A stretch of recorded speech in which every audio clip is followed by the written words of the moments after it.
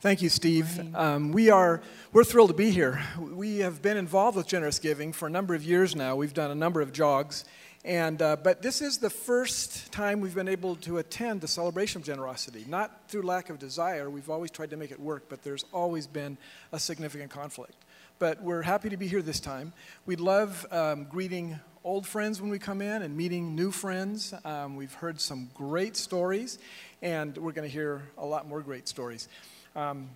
We are, as Steve said, we grew up in Southern California. We grew up down here, and so we love this weather. So we moved to Seattle a little over 20 years ago, not for the weather.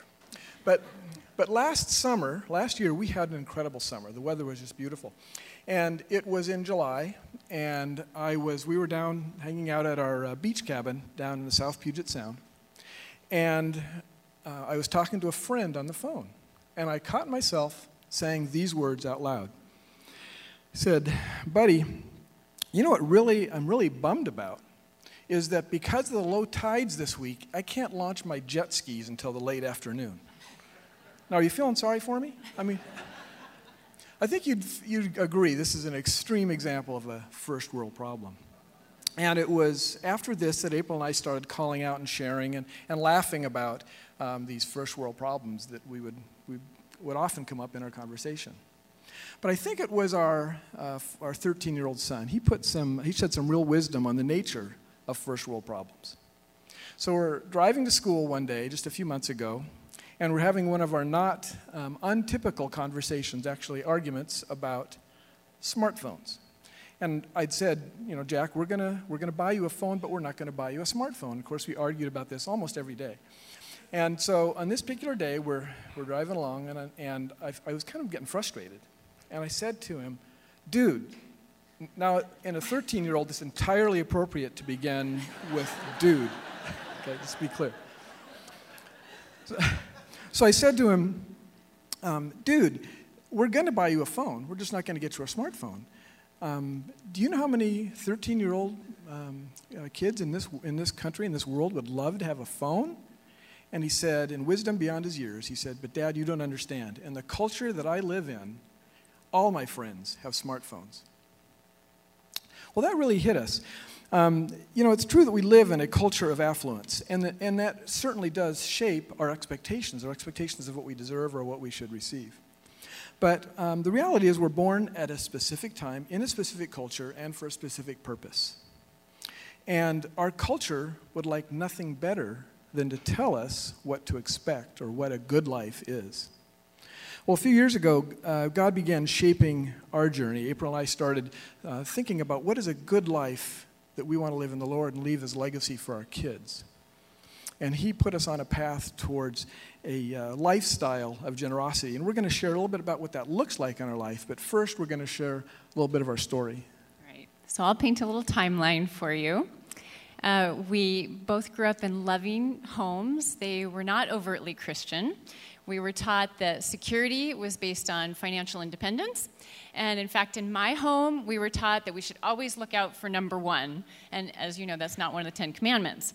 So we both attended college. We both had successful launches into well-paying careers as software engineers. We both were solid Christians by the time we graduated from college.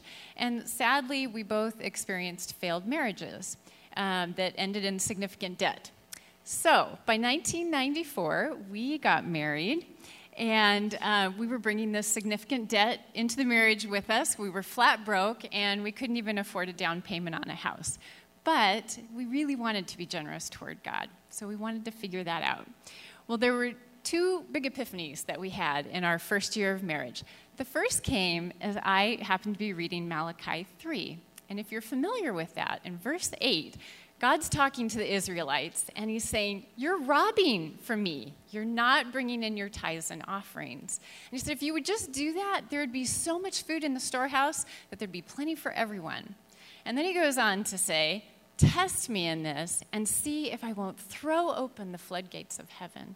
And you'll have so much blessing, you won't be able to contain it.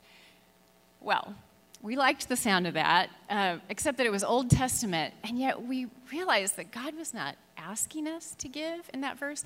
It was a command. This was about obedience. And so we decided to take the challenge, and even though we were in serious debt, we started taking 10% right off the top and giving that to the Lord. The second thing that happened in that first year of marriage was Craig read the biography of R.G. Letourneau. Now, he's the gentleman who invented the huge earth-moving equipment in the early 20th century. And he was an incredible example of generosity. What he did is he increased his giving every year throughout his life. And when he died in his late 90s, he was giving roughly 98% of his wealth away, and he was still a multimillionaire. Well, we had never heard of anything like this. We'd never seen anyone do it, and we thought, wow, what an idea to increase our giving each year. And again, we didn't know exactly how we were going to do that, but we decided to get a little creative, and we started kind of putting that into our giving goals. So at this point, our blessings began to accumulate faster than we ever imagined. We had a fantastic marriage going on. We had great friends. We were attending a church we loved, lots of opportunities to serve together. And in fact, even our finances had begun to thrive. And we had money in the bank. Oh, we had paid off all the debt. We finally bought a house, and things were looking pretty good.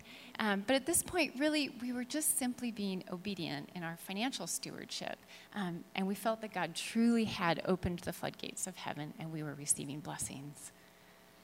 So fast forward a little bit to 1998, and by this time, April and I had moved up to Seattle. We were both working for Microsoft, and we were really hooked on this joy of giving obediently, but we knew we really wanted to do more. Well, our investment portfolio at that time was entirely made up of Microsoft stock, so financially that didn't make sense. And so we knew we wanted to divest some of that money. We wanted to diversify. But by diversifying and cashing some of those shares, it also allowed us to go from this notion of giving obediently to giving generously. And we loved that.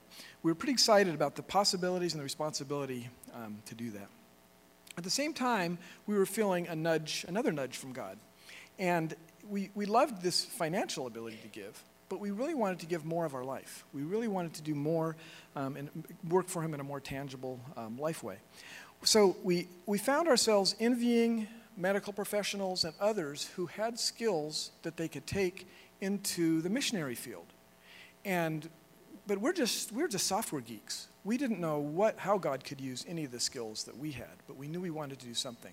Well, God showed us what that could be. And it was early 1999 at a conference, frankly, much like this. And God spoke to both of us tangibly on this particular day. What was interesting, though, was He spoke to us individually, and it wasn't until the end of the day we got together and we started comparing notes, and we realized God is giving us a message. We know He has something planned for us. And we both heard that we didn't know what it was. He wasn't unveiling it all at once, but we knew that it was time for a new phase of life. And this life was going to involve leaving our comfortable jobs at Microsoft and doing something for Him in new and significant ways. So as we started giving away some bigger financial gifts, we started getting invited to all these major donor conferences. It's kind of funny how that happens. And so we were at one such conference with Campus Crusade for Christ. And we were first introduced to this acronym called LIFE. Maybe some of you have heard of it. It stands for Labor, Influence, Finances, and Expertise. This was a huge game changer for us. We finally felt like we had a way to look at all that God had given us and really how to evaluate whether we were putting all of the resources we had on the table, as we've been discussing recently, right? And so it was the very night that we heard about this acronym that the leadership from Campus Crusade approached us with this major internet initiative that they were thinking about doing. And so we got really excited because we're thinking they clearly need some internet expertise. And this was right in my wheelhouse. This is what I had been doing for Microsoft. So we felt like God was finally connecting the dots for us. This was the first time we realized that we could not only give money, but we had some labor and some influence and some expertise that we could throw into the mix as well. what else was I going to say about that? You need to finish that sentence for me. Okay. Oh, right. So the next thing I did. This was important. This was a big shift in the story because it was after we heard about what Campus Crusade was doing. About 6 months later, I decided to leave Microsoft. And this was a big deal for us because I actually loved my job at Microsoft and intended to just kind of continue climbing the corporate ladder there. But we really felt such a strong impression from the Lord to step out. And so I started consulting and volunteering my time with Campus Crusade and with several other nonprofits in internet strategy. So we had stepped out of our comfort zone, and we were really excited about the path that the Lord had put us on. Once again, we were experiencing the joy of generosity, and it was just because we were being obedient. So, again, forward a couple of years to 2003, and I had just left Microsoft thinking that God had called me out to do this work in the Christian nonprofit area. But a friend of mine invited me into a new business opportunity. He asked me to start a company with him. Now, you have to understand, I was not seeking that, and in fact, when he asked me, I said no. I said, no, you don't understand. I'm working right now for God as a kingdom volunteer, and I have no plans to start a company. But April and I prayed about it for several months, and again, God had a different plan for us. So on April 14th, 2004, I woke up that morning, and I felt like God was actually saying, I really want you to do this. I want you to start this company. And I'm thinking, okay, but why?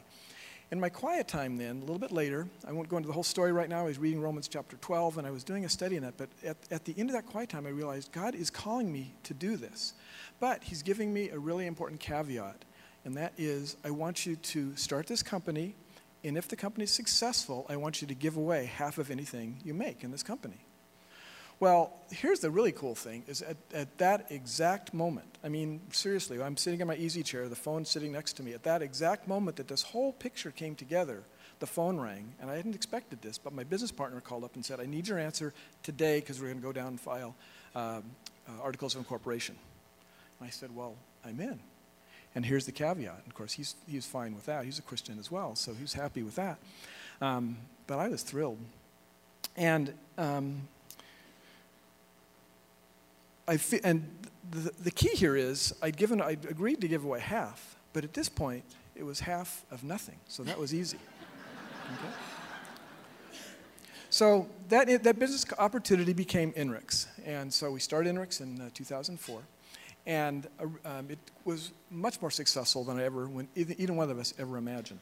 So fast forward again a couple of years. I had originally planned on staying for 2 or 3 years. It was actually 7. God and I wrestled for about 7 years before I finally felt like, okay, he's releasing me back to work in ministry. But his timing was perfect, and my timing never is. After I announced I was leaving, so I talked to the company. I told the board I was leaving right about that time, and we're wondering, like, what are we going to do for income? Because I'm leaving the company. But a venture capital firm approached us and they were doing another investment in my company. And they said, well, since you're leaving, we'll buy some of your shares. Well, that financing, the ability for them to buy some of my shares, financed our ability to retire from the corporate world. But remember, I'd also agreed to give away half. So giving away half of anything I made at INRIX. And so that when they cashed out that opportunity, there was no decision to be made about how much to give. I gave away half. And that has financed our ability for the last few years to be able to give away more money than we ever imagined. So there's great freedom in having made that decision. That's the key. There's great freedom in having made that decision before we had any money to give, before we had that money to give. And we had incredible joy at being able to do it. I like to refer to 2 Corinthians 9, which says, each of you should give what you have decided in your heart to give, not reluctantly or under compulsion, for God loves a cheerful giver. And we were really very cheerful. And I like to point out again, during that time, how thankful I was that Craig was listening to God. He was in the habit of listening. Because I think if he hadn't been listening for God to tell him to start INRIX, if he hadn't been listening to God telling him to give away half, we would have missed out on a really exciting path that God has had us on, and we probably wouldn't be here today talking to you. Sorry, honey. We're having problems. Like, I'm scrolling, he's scrolling, and when I go back to look where I was, it's gone. So sorry about that. All right. The other thing that I want to point out, sorry, one of those marital moments, right? As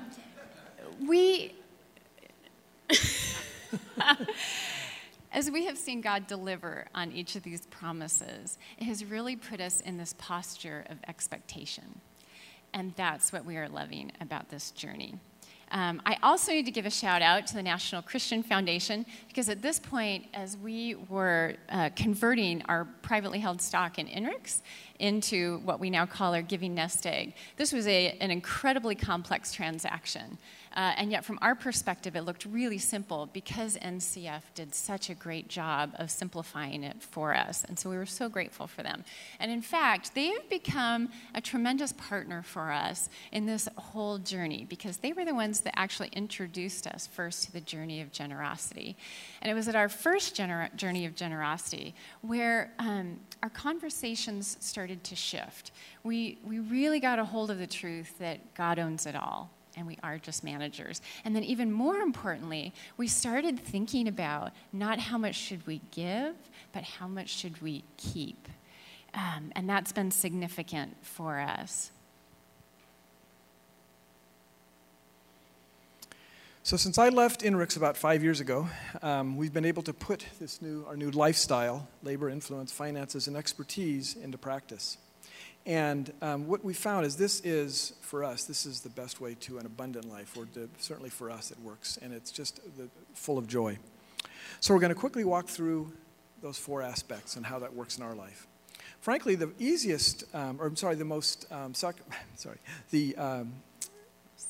most scarce resource we give away is labor. And that's because once we've put it out there that we're willing to volunteer for different activities, there's no shortage of opportunities to volunteer in. But what we found is whenever you say yes to one thing, you almost always have to say no to something else.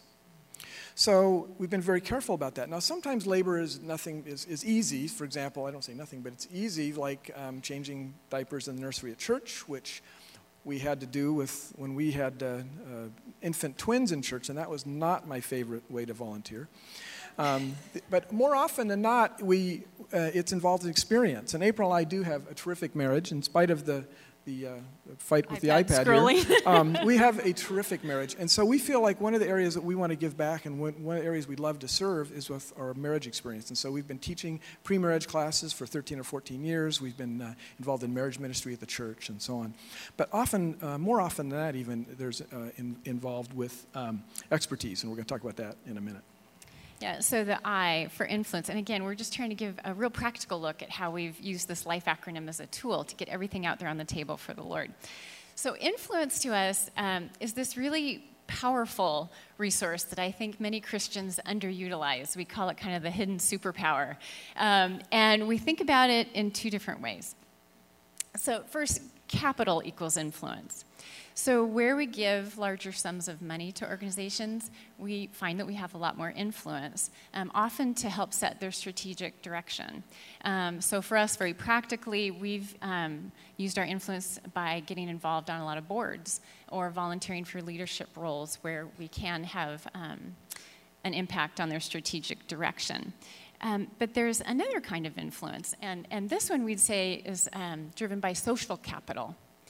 Okay, and for us, this is probably the most sacrificial resource that we give. We realized recently we were having this conversation in a journey of generosity about what do we give that feels most sacrificial. And for us, I think it's this kind of social capital influence. And that's because it's hard to get, right? You have to earn that kind of influence. And if you abuse it, you lose it.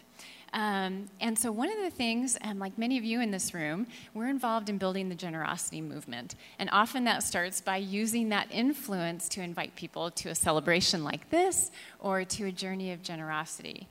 So we've been thrilled to be able to use it that way, but we also recognize the cost and try to use it very carefully. We've also been combining our influence with innovation.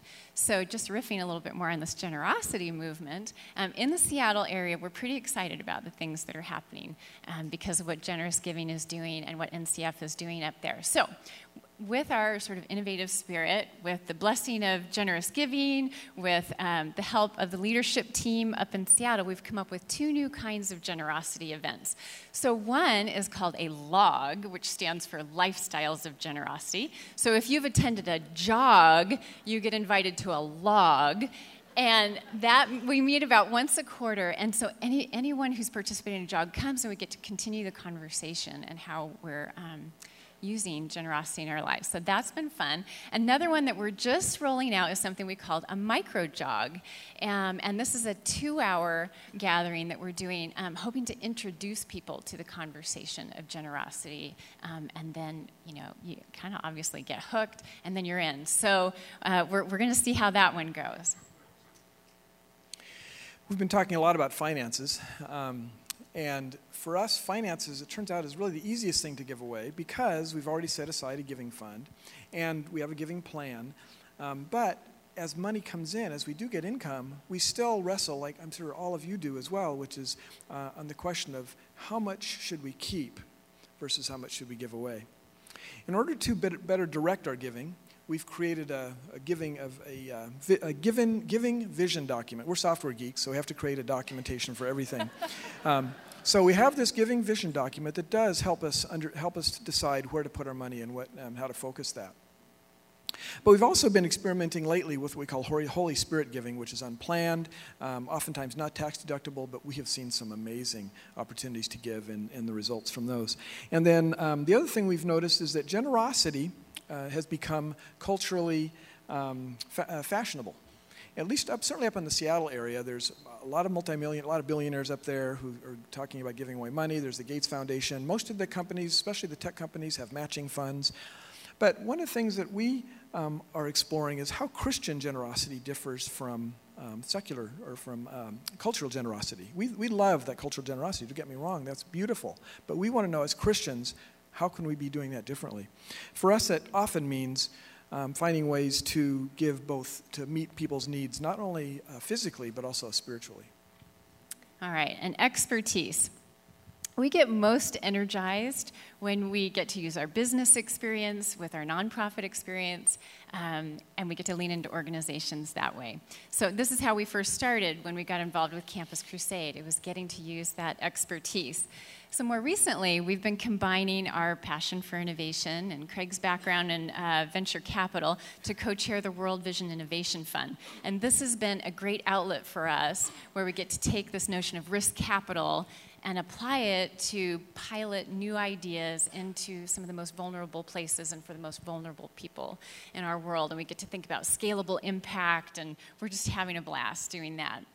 We're also working with Christian entrepreneurs through an organization named Praxis that I know many of you have heard of. And in this case, they're all about the intersection of faith, culture, and enterprise. And so again, we're getting to take our backgrounds and our expertise and work with these Christian entrepreneurs to help them think about how they create a virtuous culture, how they build generosity into the DNA of their organizations. So the fact is, we live in a first world culture, and we all wrestle with first world challenges. But we love how God has been transforming us from our old lives of looking out for number one to trying to understand the opportunities and responsibilities He's giving us and how we can spend ourselves towards those. The life He's given us is filled with adventure, and we are having a blast. We are loving it. But also incredible joy, more joy than we ever imagined. So we're going to leave you with a verse. This comes from 1 Timothy, and I'm going to read the Chapman Revised Version. It says, "Instruct Craig and April not to fix our hope on the uncertainty of riches, but on God, who richly supplies us with all things to enjoy. Instruct Craig and April to do good, to be rich in good works, to be generous and ready to share, storing up for ourselves the treasure of a good foundation for the future, so that we may take hold of that which is life indeed." Thank you.